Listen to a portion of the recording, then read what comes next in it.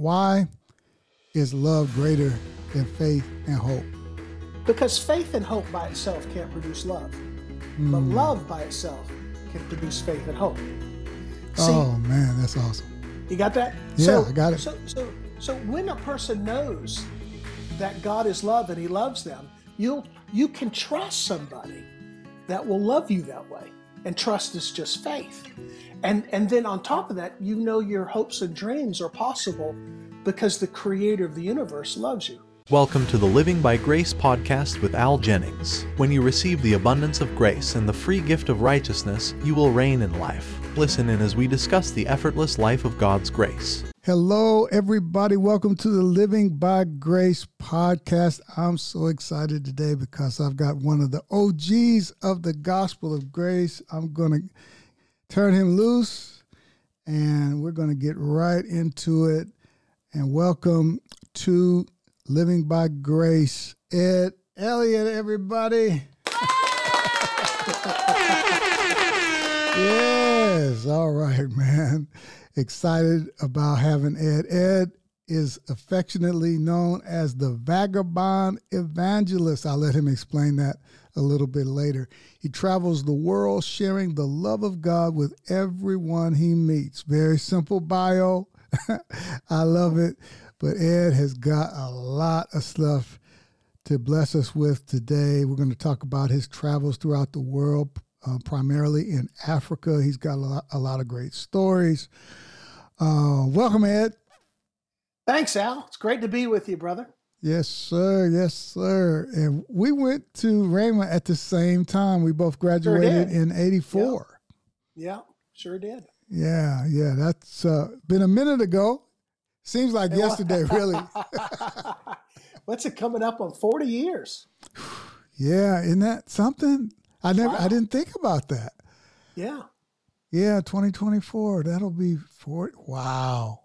40 years. Yeah. I was probably my wife and I, we just celebrated our 41st wedding anniversary.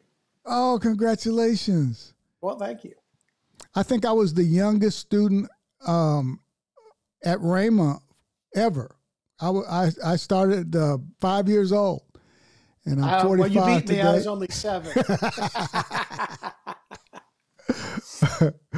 Well, all right, Ed, man, tell us what happened after you graduated from Rhema, and tell us how you got started in your worldwide ministry. Well, my wife graduated from ORU, and I was attending Rhema.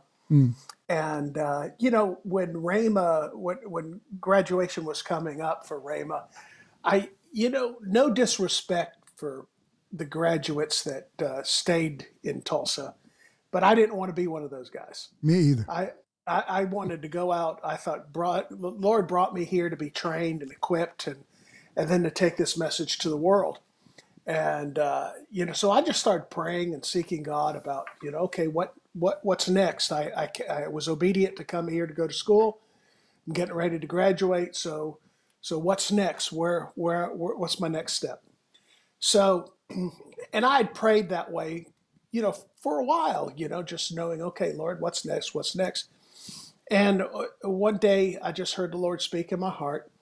I'm going to send you to Africa, to the countries of Zimbabwe and Mozambique in this coming October, November. But so in my mind, I'm thinking it's just a short-term missions trip. Now, I had to open an atlas to find out where Zimbabwe and Mozambique were. I knew they were. I had enough sense to know they were in Africa, but I didn't know where they were. I didn't know much about them, So, and I just sat on that for a while. And one day I asked my wife, has the Lord been speaking to you? And she looked at me and she pointed her finger at me, She says, yep, he's sending you to Africa. And she said, not sending me, he's sending you, So she had heard, and I was relieved over that. And so I said, yeah. And again, I'm thinking it's a short-term missions trip. So we do what we need to do to save the money to make sure the bills are paid while I'm gone. I worked as a waiter in Western Sizzle Steakhouse. And, you make all your preparations, your planning and all of that. And so I went over. It was a little longer than 6 weeks, and I was going over there to help some. Actually, I missed a part of the story, but a friend of mine called me up and he said, "Hey, I want you to go over to my house." He says, "I've got these pastors from Zimbabwe, and they do a lot of work in Mozambique. I just feel like you're supposed to meet him." So I went over and met him at the house. We got along real well and had a great time. I didn't say anything about what the Lord had spoken to me, and they finally said, "Ed, would you consider coming over and working and helping us?" I said, "Yes, I would." I said, "When do you want me to come over?" And they said, "Could you come over for October, November?" Well, that's exactly what the Lord told me. And I said, "Yep, I can do that." And so agreed to come over and work with them. So I did. I went over there for October, November, and we traveled over Zimbabwe, preaching the gospel. I loved Africa. And then we went into Mozambique. Now, Mozambique was in the middle of a civil war at the time, so we kind of had to go underground. And while I was in Mozambique, it was when the Lord spoke to my heart and said, "I've called you to this part of the world where you'll preach and teach my gospel, where soon after you've left, many of these people will have passed away and come to be with me because of disease, drought, famine, and the war. But I was not to weep nor shed a tear because they were with him." And I saw the fulfillment of that. We were in one village outside of Tet, Mozambique, and many years later, I was back in that village, and it was well, not many years later, a few years later, and the village was just covered in human bones. The war had gotten to that place, and everybody was slaughtered and killed. And I remember just kind of picking up a skull, wondering, who was this person? Was it somebody I laid hands on? And the Lord, and I was about to cry, and the Lord says, "I told you not to weep or shed a tear. They're with me because you were obedient to go and tell them about the gospel." Mm-hmm. And I've seen the fulfillment of that so many times in areas we've gone to, and because of the different difficult conditions of Africa, AIDS and disease, drought, and famine, and even the war. So I know they're with the Lord, and that's in the end of the day, that's all that matters. And Yeah. I got back home, shared with my wife, what the Lord had called us to. We began preparation. We sold everything we had, and shortly after that, we moved to Africa and set up a house and began to evangelize. That was in my heart, to be an evangelist. And the ministry grew. We had favor. We went to areas that hadn't had the gospel, and eventually the ministry grew into, we had a pretty large team working with us, and our crusades were some of the biggest in the region. We'd have over 100,000 people come out a night, Wow. and we'd see amazing miracles. I mean, just phenomenal miracles that would happen. And we did that for close to 20 years. And then the Lord wanted me to work with the underground church in Vietnam. And then I started working in the underground church in Southeast Asia, Vietnam and Laos and so forth. So I went from standing on a platform preaching to over 100,000 to sitting in a hotel room crammed with like 50 pastors and preaching and teaching and sharing the gospel with them. So it's quite a different. Hold up, 1 second. I don't want people to miss this. That is awful bold for you to go fresh out of Rhema and like, I'm going to Africa. I mean, did you have an invitation to go or? No, I those guys that invited me in October, November, but after that, I just knew that there was a great need for me to go, and my wife, and I saw the need that was there, and so we just wanted to respond to the need and take the gospel. And so, yeah, we didn't have any official invitation. We weren't working with any other ministry. We just went and set up and just took off and started doing it. Man, that's bold, and that takes faith, bro. And I salute you for doing that, man. That's just awesome. But pick up with Vietnam. So, I started working in Vietnam and working with the underground church there, and it was a bit dicey. I think the church is more open today. I think the government allows it a little bit more freedom than it did. But back then, we had to watch for the secret police spying on us, and all kinds of crazy stuff. One year, 4 of my pastors had been arrested by the police and beaten to death. Wow. So, there were some crazy situations. I'll tell you a very funny story. a few people have heard this story, but not a lot of people have heard this story. My wife and I have to back up a little bit. When we got married, we had our honeymoon in Key West, Florida. And at the time, there was a crazy mayor who owned a popular bar that Ernest Hemingway used to frequent. And so he was trying to get Key West to succeed from the United States. And they were calling themselves the Conch Republic. Well, while on a honeymoon, I bought a phony, not a phony, but it was a passport. It said Conch Republic. They took your picture and put it in there. And it looked like a proper passport. So I always had that with me when I traveled. It was just one of the things I always carried with me, brought with me, just had it. And I happened to have it at the time, my briefcase when I went to Vietnam.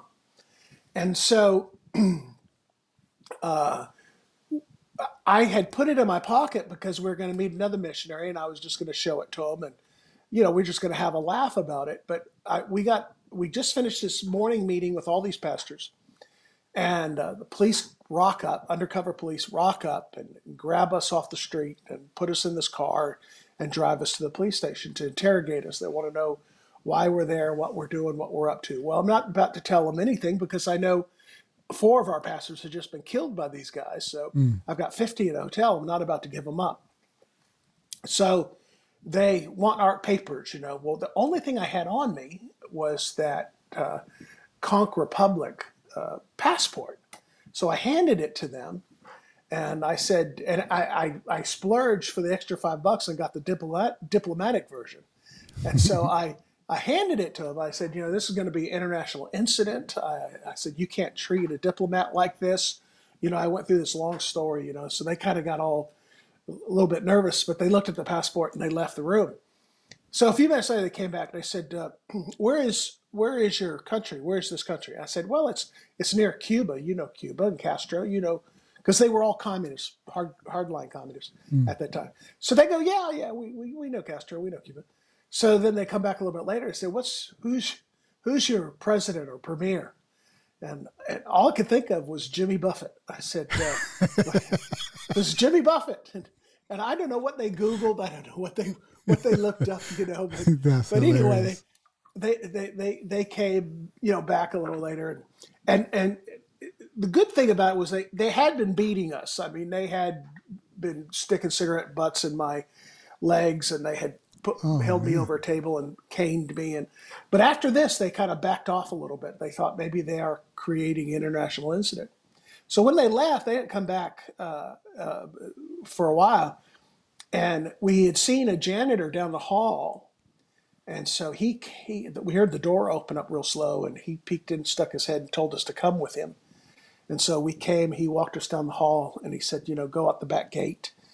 And so he helped us escape. And so I asked my interpreter, I said, who is he? He goes, you don't recognize him? I said, no. He said, he's one of our underground pastors. I said, really? And they said, yeah, we've used them to infiltrate the police so that we can be prepared if there's going to be any raids. I said, well, that's smart. So we got back with our host pastor, and he checked the airport and immigration to make sure that we weren't on a list. And then we packed up and snuck out of there before there was another incident. So I every time I go to Key West, I keep thinking I got to get another one of those passports, and it came in real handy while I was in Vietnam. But it's one of those situations where you've got God giving you some wisdom, and you've got favor, and you've got God putting a man in place to help you get out of there. And I said, what's going to happen? He said, nothing will happen because they'll lose face if they report that they let us go or we escaped. It's going to look bad on them. So they'll never report it. It will never be an incident because they don't want to make themselves look bad. So, but I've been back a number of times since then, and we haven't had any problems or issues. So, but yeah, that's kind of life on the mission field sometimes. Yeah. What are one of your most, or a few of your most memorable stories in Africa, preaching to thousands of people?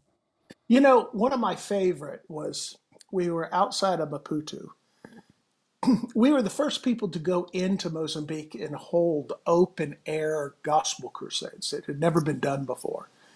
They had Portuguese colonialism, which was strongly Catholic, and then the communists had come in and taken over, and they had shut down all the churches and everything. So these people really never ever heard the gospel, but God gave us incredible favor, and so there's one of the crusades outside the capital of Maputo. We were preaching. We probably had about 90,000 people packing the soccer stadium and everything. And I would always pray for the sick. I prayed for the sick before I even gave an altar call. I wanted people to see proof that the God I preach is alive and that he does miracles and he proves his existence. And so I remember, praying for this massive crowd of people. And afterwards, we'd ask people, now, put your faith in action. Do something you couldn't do before. I said, if you couldn't walk, raise your crutches and walk. If you were blind, open your eyes and focus. And so for about 10 minutes, there's like pandemonium in the crowd as people are dancing and jumping and rejoicing and shouting and praising God, and it's exciting. And a lot of the crowd knows some of these people that are being healed, and so they're getting caught up in the excitement and praise and everything. Well, there was a guy at the back of our light pole, and his name was Manasseh. He had been in a car accident, was paralyzed from the waist down, and he wore pieces of leather on his hands and around his backside. He had this leather girdle, diaper type thing, and he scooted through the dirt. That's just how he got around. No wheelchair, no crutches, nothing. He just scooted through the dirt, and he sold newspapers in the morning to make a living. And after we prayed, he scooted over towards our light pole, and pulled himself up to a standing position and took his first step, and then took another step and another step. And the crowd's going crazy because everybody knows Manasseh. Everybody knows Manasseh in that part. And he's walking. So we know something's happening because the crowd is erupting and things are going crazy. Well, eventually we figure out they get Manasseh up on the platform, and when the whole stadium sees him walk on the platform, and he's just taking baby steps. His legs literally had atrophied. They were like twigs, and he took these little baby steps. But he's walking. He had never walked. So they're going crazy. I mean, they're screaming and rejoicing and hallelujah, and everything is going nuts. So I interview him and, ask him about his life, and he tells us, his history and everything. And he demonstrates he's walking, and then he brings up his gloves and his leather kind of diaper. And he shows the crowd how he used to scoot, and everybody in the crowd knew who he was. And he stands up, the crowd goes wild and everything. And so, I mean, it was an amazing miracle. The impact it had in that area was just unbelievable, phenomenal. So the next year we're back, and my crusade manager, Steve Shoup, comes to me. He says, "You remember Manasseh?" "Yeah." He said, "He's here. He's come to see you." And I said, "I've got to see him. Bring him to me." So they bring him to me, and as I'm looking at him, I'm thinking, man, this guy looks like 10 years younger. I mean, I don't know what happened to him, but he looks younger than I remember him from last year. And he's walking just perfectly normal. He's walking fine. I think his legs put some muscle on it, everything, but he's walking fine. You wouldn't know that he had ever had a problem. So I said to him, I said, "Manasseh," I said, "you look so much younger. What are you doing?" And all of a sudden it dawned on me he had no gray hair. And his gray hair was gone. So he says, "Oh, I took some shoe polish. This is what they do over there." He had some black shoe polish that we all know, and he rubbed it on his hair to hide the gray. And he says, "I'm looking for a wife." I said, "Okay." And so, he said, "I'm ready for a wife now." So, of course, we brought him up to the crowd. Everybody in that area knew also of his history and what he had done. And he was just an incredible testimony for the gospel and the goodness of God. But that was one of my all-time favorite miracles that happened, just because everybody in the area knew who he was. They recognized him. They'd seen him for years. And when they saw him stand and walk on that platform, they just rejoiced. They saw the power of God in operation then. Wow, that's awesome. Take us through what it was like living in Africa and going from place to place. What was that like? What was that like for you and your wife? Well, we didn't have a lot of experience about what we were going to expect. It was all just kind of, let's see what we can find. And as being young new missionaries, we were on a very tight budget. A lot of churches and people said, "Well, we're going to support you, but you don't know how much until you get there." And so we rented a little bungalow. It was a grass thatched bungalow, tiny little bungalow.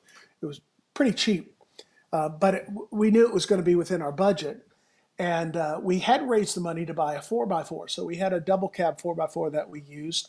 And then we had equipment, and we had a sound system, and we had a generator, and we had a string of lights. And so then we just took off into the bush and introduced ourselves. And we had to learn a little bit of the culture. And I was fortunate that one of the first pastors that I worked with, it was a man who's gone home to be with the Lord. His name is Solomon Tindani. Great, great, great man. And he recognized there was a call on my wife and I to help his people and to travel. And so I would sit out at night on a couple stumps. His wife would bring us tea under a tree that the chickens would roost in at night to get away from the feral cats and all that. And he would teach me the culture of his people so that I would have a leg up on going and traveling, and I'd understand some things. And I was one of the, in that part of the world, there's a demon that everybody calls the Tokolosh. And they believe the Tokolosh is only about 18 inches high. He can't jump. And you know when you're in the area and people believe in a Tokolosh because all their beds are on blocks. So the Tokolosh can't get to them. And it's serious. I know it sounds crazy, but it's serious. You walk in and you meet somebody and you go into their hut for tea and you see their beds on blocks, you know that they're scared of the Tokolosh. And so he would teach me these cultural type things that people believed in and were afraid of and everything. So I would incorporate all that into my sermons and my messages. I'll give you an example. They believed the Tokolosh would climb into a bed with a woman and have sex with her while she was sleeping. And then if an albino was born in that village, it was because the Tokolosh was the father. And wow. and that, I know it sounds crazy, but that was just some of the crazy stuff that they believed, So we would take that information and tie it in with the authority that you and I as believers have in the name of Jesus. And that we have authority over the Tokolosh.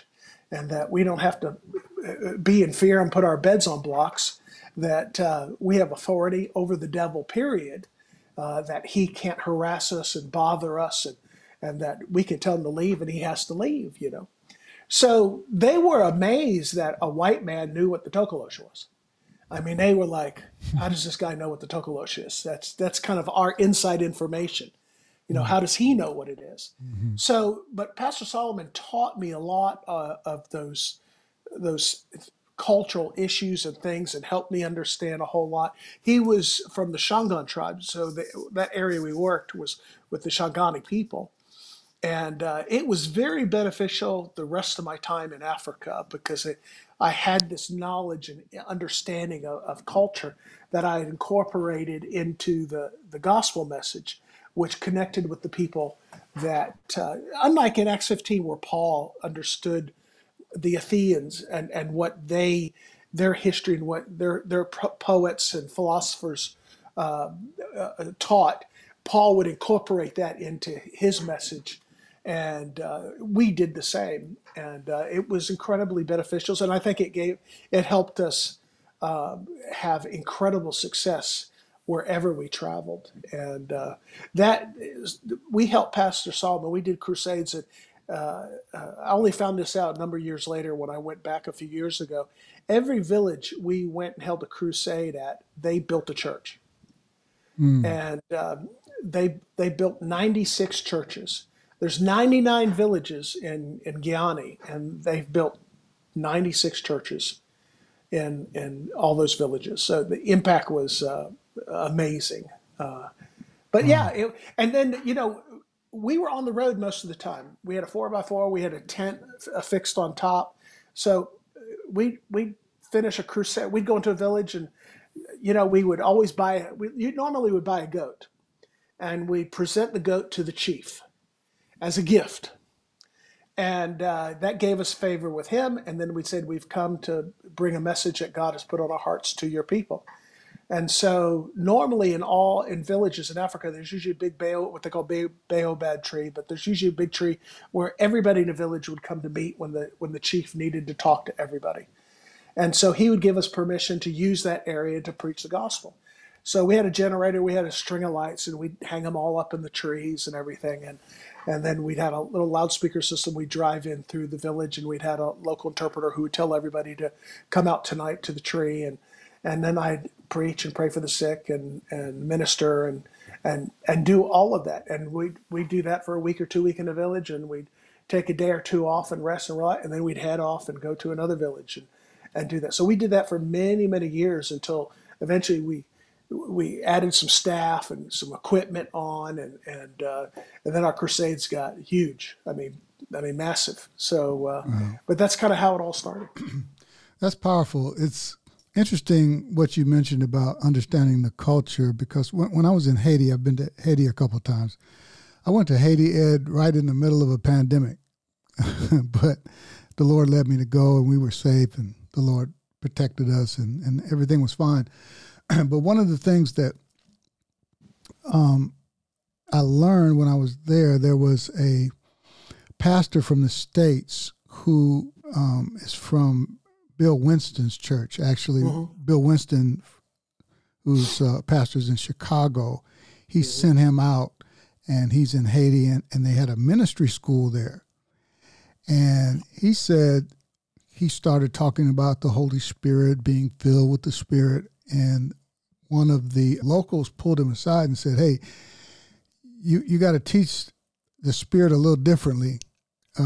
Like you have to add to what you're saying, because when they hear the Spirit, because Haiti is from an area in Africa where all the witchcraft comes from.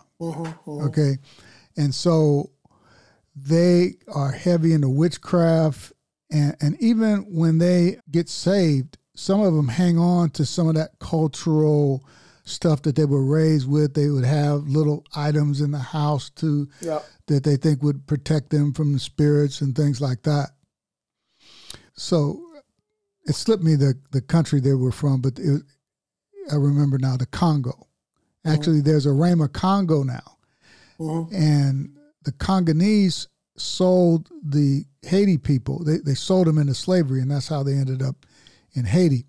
But back to this minister, he said that they told him that when the Haitians, when they hear, the Holy Spirit's going to fill you and come upon you, in their minds they think that the Holy Spirit's going to control them and make them do stuff, because that's what the evil spirits would do. Yeah. Right? So you made me think about that when you were talking about understanding. Yeah, those cultural things are important. Yeah. So I remember when you came to minister at our church and you fixed us an African meal, the peri peri chicken. You remember that? I do. That comes from Mozambique. Mozambique. Okay. That was awesome. I think about that every time I see a restaurant that there's a restaurant in Chicago, and I recently saw it in the Washington, D.C. area where they serve peri peri chicken. Probably you talk about Nando's. Yes, exactly. Yeah. Do they do Nando's it right? They do. Yeah, they do great. I mean, Nando's is pretty famous for their peri peri chicken. So okay. Yeah, Nando's is a South African restaurant that was started by Portuguese people. Okay. Yeah, I had it one time in Chicago. Every time I see it, I think about you. I said, man, let's go get the peri peri chicken. It's one of my favorite meals. Yeah. Recently, I had Arthur Menges on the show. Yeah. How did you meet Arthur? How did y'all cross paths? There's a pastor friend of mine named John Nuzzo in outside Cranberry Township, outside of Pittsburgh, and Arthur met him or got to know him through somebody. So John was coming to South Africa on a bit of a speaking tour, and so we went to hear him at Arthur's church, which is an hour or so away from where we were living at the time in South Africa, and that's how I got introduced to Arthur. And so we started up a friendship and became friends, and then I started having Arthur come out and help us with our pastors' conference, and he would teach in our pastors' conferences, and then during the rainy season, when you couldn't really hold open air crusades because of the rain, we started holding conferences in conjunction to, at that time, we had a radio show all over South Africa. And so wherever our radio audience was very big, we'd go and rent an auditorium and we called it a Power for Living conference. And so we'd hold the Power for Living conference. And so I invited Arthur to be a fellow speaker in that conference. So that's kind of my history with Arthur. And Arthur learned the love of God from me and grabbed hold of it and has done fantastic. He's now, obviously, he teaches over at Andrew School. Yeah. Andrew Womack. Yeah. Yeah. So tell us how you got a hold of this revelation of God's love and unconditional love and grace. Well, you probably know T.L. Osborne, and so are aware of him. And he was a big influence on my life when I learned to do crusades. There wasn't a book that you could go buy and how to do African crusades or open air crusades. But I studied and I read and followed after T.L. Osborne. And, I'd study his pictures. That's kind of where I gained a lot of knowledge and everything. So, but the thing about T.L. is he talked about God's love. He talked about God's goodness and God's mercy. And I mean, T.L., it's interesting. A lot of the grace ministers I know today, if I ask them, what pointed you in this direction, every one of them says T.L. Osborne. Jim Richards, every one of them said it was T.L. Osborne that kind of opened my eyes to this. And the same is true for me. So T.L. was a big influence. And I certainly understood the goodness of God and everything. And one day I was in my backyard. I just walk around talking to God and just him and I talking and everything. And he just began to open up my understanding in my heart about the love that he has for people. And he began to explain to me how so many believers and people are trying to love him, but they don't realize how much he loves them. And that the way to love God is to receive and experience and trust in the love he has for you. Well, that made perfect sense because most churches will tell people you need to love God. And there's a truth to that, but they leave out the how. And the how is what's important. Just tell somebody, well, you need to love God. They'll all agree, yeah, we need to love God. Nobody will disagree with that. And so they end up trying to love God in their own ability and through their own self-effort, and they end up feeling like a failure. I could love God more. I'm not loving him enough. And then they just live in guilt and shame. But John, who called himself the disciple that Jesus loved, that theologians refer to as the apostle of love, because he wrote so much about love. In 1 John 4:19, he says, we love God because he first loved us. And that short verse right there puts everything in perspective, that he loved us. Now, not to take anything away from the Apostle Paul, because he wrote a whole lot about love too. But when he wrote the Ephesians in chapter 3, he starts off by saying, I've heard of your love and your faith. And by the time he gets to the third chapter, he says, you need to take the time to get your hearts grounded and rooted in the love that God has for you. And you begin to see this theme that it's about the love that God has for us. It's not about our love for God. It's about the love that God has for us, which produces in us our love for him. And once people can get that right and get that correct, loving God isn't a problem, because it's the overflow of the love you're experiencing from him.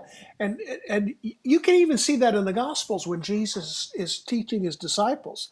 He tells them about how I loved you. And he doesn't demand they love him. He just says, as I loved you, now you go and love one another. And so the emphasis is placed on how I loved you, which means the experiences comes from him, that we experience the love that he has for us. And if we do, we can love one another. And if we don't, we're going to come up lacking in our ability to love one another, because we're trying to do it in our strength instead of his. Yeah. Wow, that's so good. So that just kind of, once you get your eyes kind of open to that, and your heart persuaded to that, you begin to see it all through the scriptures. It's because God is love. And so you begin to see this, and it becomes fantastic. It's life-changing.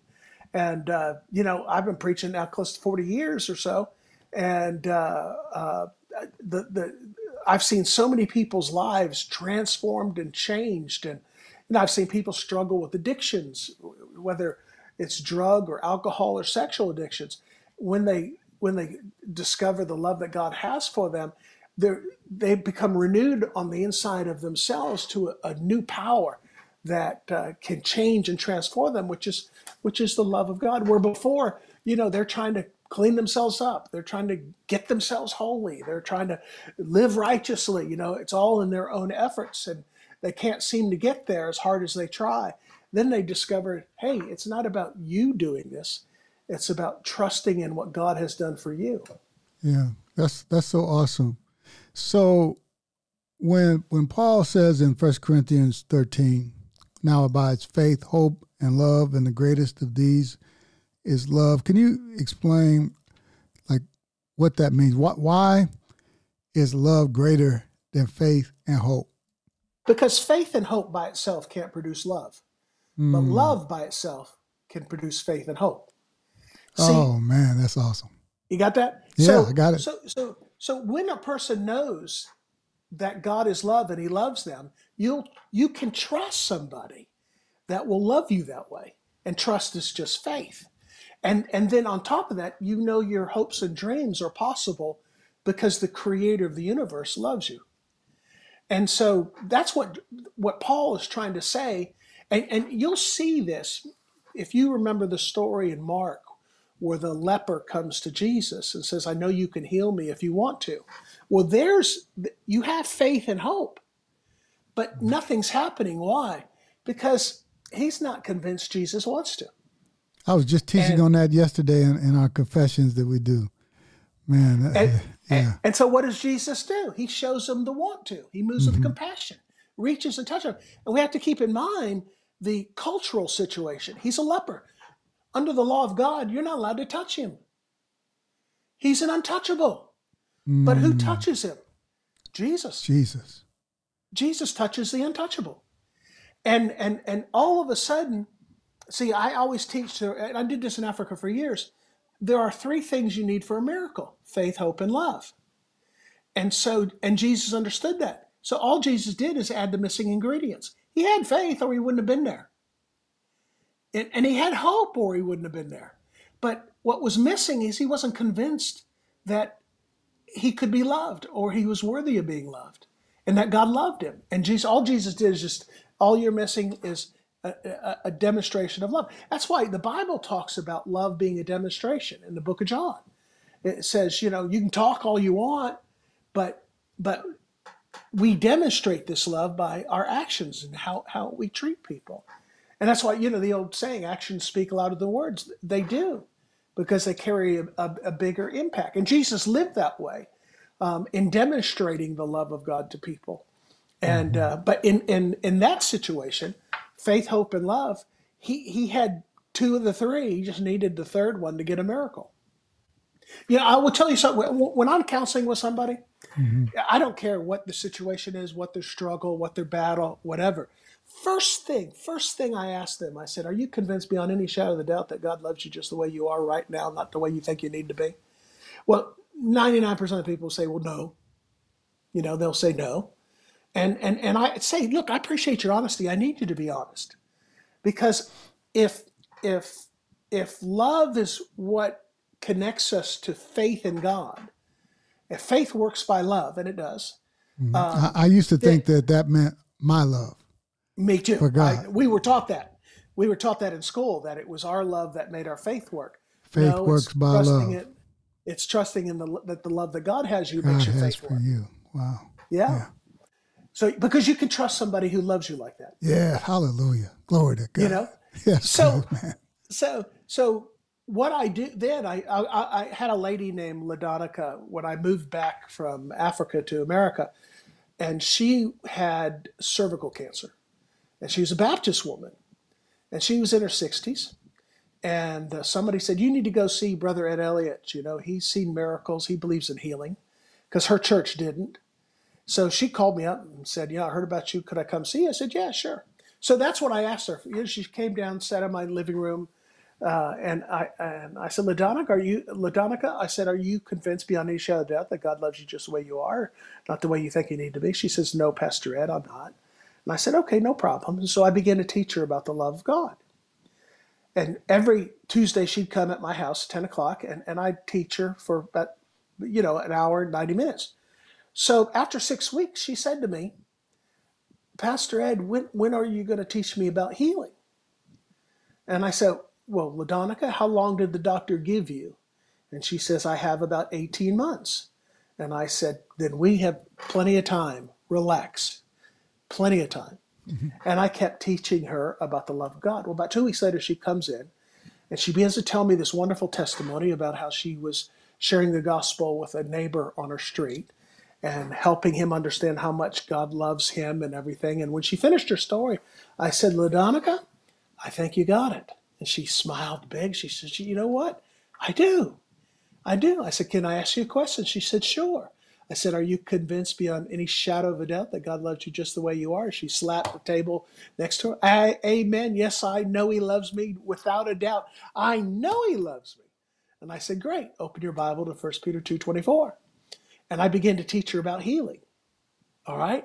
Now I know that, see, if faith works by love, if our faith is to work, it has to be convinced that God loves us. If it's not convinced that God loves us, faith won't work. Mm-hmm. Because that's what gives us faith. And that's so good. I said, begin to teach her for 2 weeks on healing. And third week she comes in, she smiles, she's so excited. She said, I couldn't wait to tell you this. I went to my oncologist yesterday.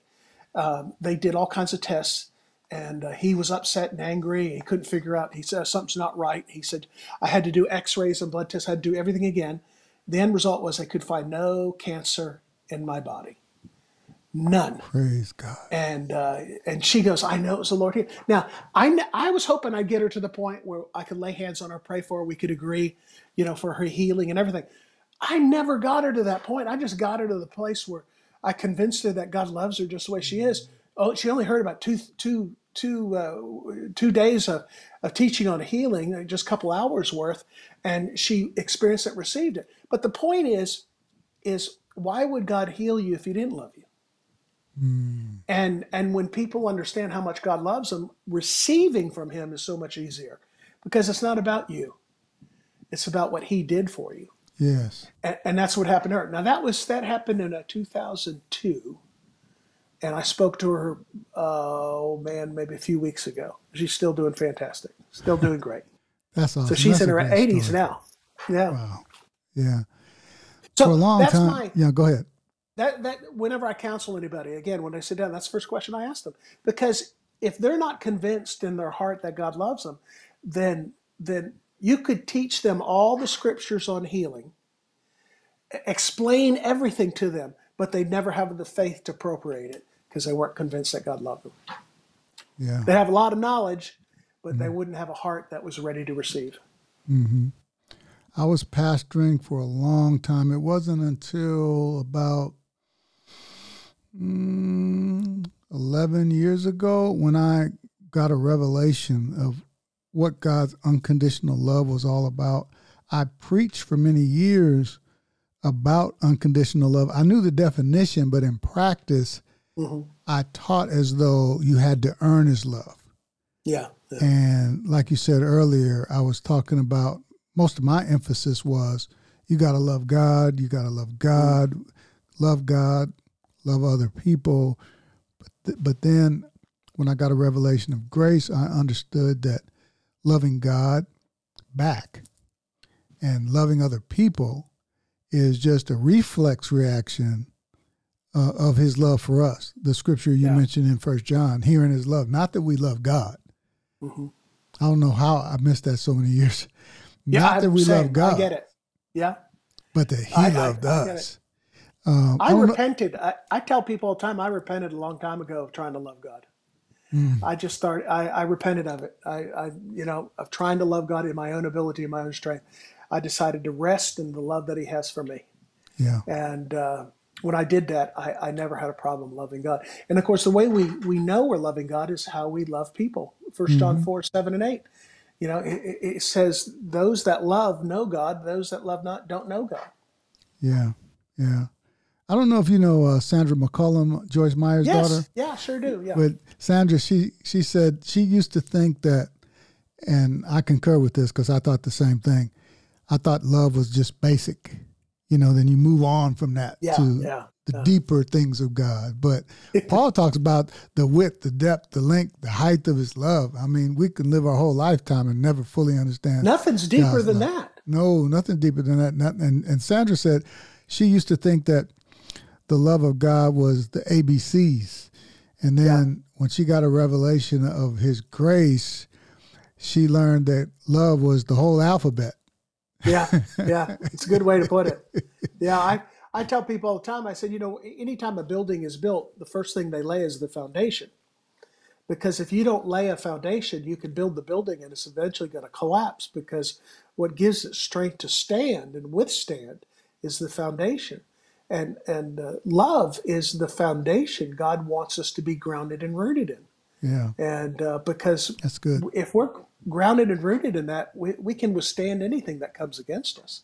And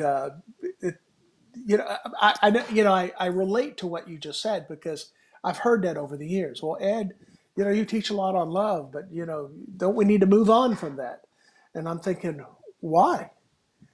Everything is connected to love. It's, if you look at a bicycle wheel, all the spokes help give that wheel strength, but all those spokes are connected to a hub, and that hub is love. So everything we do has to be motivated by the love of God, or the knowledge that God loves us.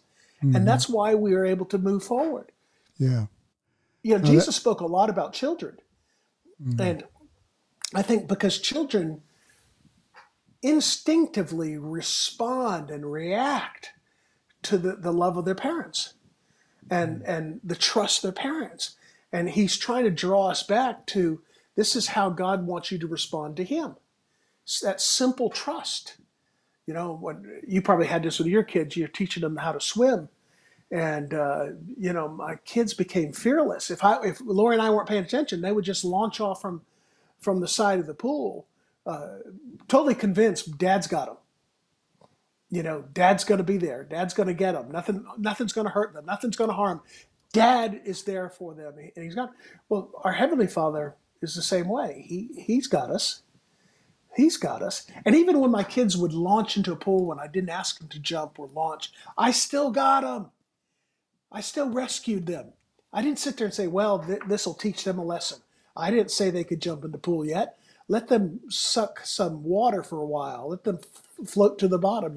I didn't do that. No, I ran over and grabbed them and rescued them and brought them back to the side. And this is the key about God's faithfulness, even when we're not. He's still faithful. Yes. He's still faithful. Yes. So many people, religion will teach you to trust in your faithfulness to God. The grace of God teaches you to trust in his faithfulness to you. And I'd rather live trusting in his faithfulness to me than in my faithfulness to him. Yeah. Oh man, that's so good. That's good, isn't it? Yeah, it is. And I was thinking when you were talking about being grounded, I've got a lot of lights in the studio right now, and we all have lights that power the house, but electricity. I've got a good friend who's an electrician, a member of our church, and from time to time I have him come out to do some things for me. But everything, all this electricity, it has to be grounded. Yeah. Right? Yeah. It made me think about that. That's if you don't ground it, you've got power that will kill you. Yeah. Think about it. And but being grounded, it gives you the ability to work with that power. That's right. And makes it safe. The power works for you. It works on your behalf. It doesn't work against you. Right. Yeah. There's a sermon there, Al. Yeah, it blesses you, right? Yeah, it brings blessing to you, man. So this is so simple. And when I understood about God's unconditional love and grace, when it was presented to me, it's so refreshing. Even now, as you're talking about it, as we're discussing this, I mean, I'm being lifted up, and I needed to hear this today, because you can't hear enough about God's love. And when I first heard about it, it was so refreshing to me. But some people, when they hear it, some ministers, they reject the message, and I don't get it. Can you explain? Do you have any answer about why it's so hard for some people to receive this message? Oh, boy, that's a $60,000 question there. I wish I knew. I've had numerous discussions with people that would, call me up, want to talk to me about what I believe and what I teach and preach, and they want to argue about the love of God and act like it's not that important. And I said, well, the verse we were talking about earlier, Paul said it's more important than faith and hope. And I said, you preach and teach a lot on faith. And I said, you probably teach very little on love. And I suspect that when you do, your emphasis is always placed on how we should love people and how we should love God, not on how God loves us, and would be my guess. And, the guy admitted it, yeah. And I said, there's a whole bunch of scriptures that talk about the importance of how important it is to understand the love of God. I said, Ephesians 3, as I mentioned earlier, Paul tells the whole church you need to get grounded and rooted in the love of God. Interesting thing about the Ephesians is, as I mentioned in the first chapter, Paul says, I've heard of your faith and love. He later, chapter 3, tells them, take the time, get yourself grounded and rooted, get your hearts convinced that in the love that God has for you. Then we jump over to Revelations and we discover that they forgot their first love. And so the love of God is something that we need to renew and refresh ourselves daily, because, David did. It's the premier scripture I use in my spiritual coffee every morning. David talked about he desired to hear of the love of God every morning. He wanted to hear about God's love, and he said the result of it was it would correct his past and give him hope. And so, and he wrote this after his fall with Bathsheba and the crisis he went through. So if someone like David saw the necessity of hearing about the love of God every day, how much more should we? And how important is it? Because if you think about it, when the Bible talks about walking in love, in the Greek, that actually is talking about walking in the love that God has for you. Mm-hmm. And so if everything's connected, if faith is connected to knowing how much God loves you, if our walk of faith is connected to walking in love and experiencing God, and sharing the gospel has to be motivated by the love of God. The scriptures, there's an abundance of scriptures. So, some people get it, some people don't. Some people, like you said earlier, don't see it as that important. They think it's just the basics. It's time for us to move on. I knew a pastor who had a struggle with grace and love and everything. And we were good friends. And one day he called me and he said, I just need you to pray for my family. He had 2 children and both of them were going through divorce. I think one had an affair or something. And it was a difficult time for him. So I said, look, my advice to you is you just love them. People make mistakes. You love them. You be the prodigal father. You be there always to love and kiss and hold them and love them and be there. Well, in less than a year, both these kids were recovered. They were back in the faith. They were doing well and everything. So I went and saw him, and he was preaching a hard message. I mean, it was a hard message. And afterwards, we went out to lunch, and I said, you criticize grace and love, and you have a problem with it. I said, but your children were covered by that message. Your children are serving God today because you showed them unconditional love and mercy and grace. And I said, now the reason you did that is because they're your blood. And you have forgotten that those believers in that church were bought and paid for by the blood of his son. That's good. And they need to be extended the same love, grace, and mercy if you want them to live for God and follow God. And he looked at me with tears in his eyes because I never saw it that way. I said, yeah, we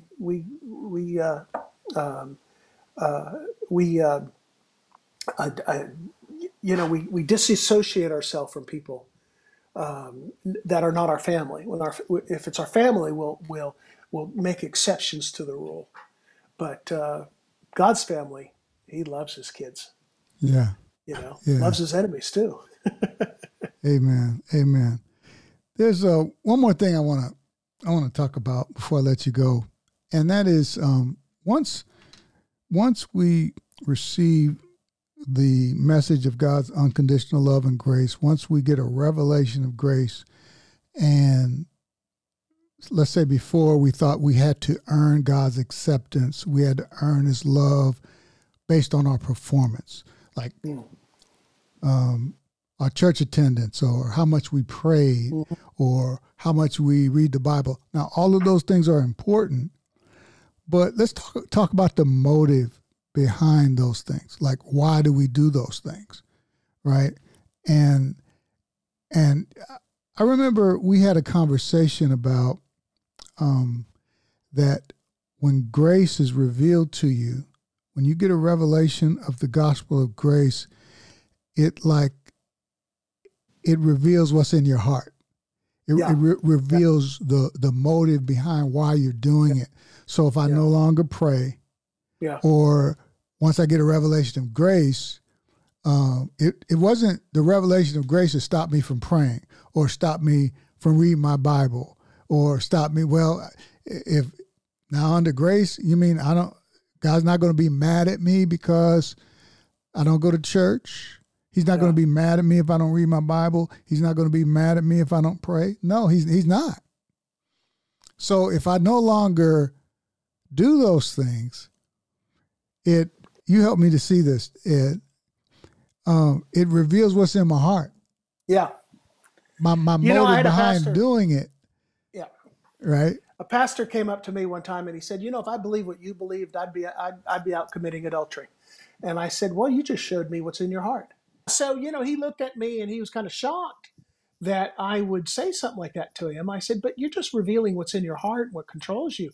You have a heart that wants to go and commit adultery. The reason you don't is you think God's going to get you if you do. And I said, that's no way to live. I said, God doesn't want you to not sin because you're fearful that he's going to punish and judge you and maybe kill one of your children. I said, that's a tormenting way to live. Mm-hmm. I said, no, I don't commit adultery because I love my wife. And I don't commit adultery because I'm afraid she's going to shoot me. I said, I don't do it because love controls me. I wouldn't want to hurt my wife. I said, I love her. And I said, Paul said, love controls him. I said, if we're not controlled by the love of God, we're controlled by something. I don't commit adultery because I love the Lord too. I don't want to live in a way that's dishonorable to him and that doesn't honor him. And I said, that's why love is such a powerful motivator in our lives and frees us from the torment of fear and judgment and condemnation. And he kind of looked at me because I never looked at it that way. I said, I understand. I used to think the same way. I used to think that, God's going to get you if you don't, do right. You're not perfectly 100% obedient. He's going to punish you and, do something horrible to you. I said, but Jesus came to show us what the Father's like, Yes. and at all like that. Oh, that's so good, man. That's so good. I said it was going to be one more thing, but I lied. It's one more thing. Go right ahead. I was led to ask you this. What advice would you give to young ministers who have a desire to and feel a call to go out on the mission field? Anytime you can get at yourself a good education, be equipped. And now that can come from going to a Bible school, or that can come from sitting under a very wise, seasoned pastor. And or missionary in that case. You want to make sure you're grounded and rooted in the fundamental truths of our faith.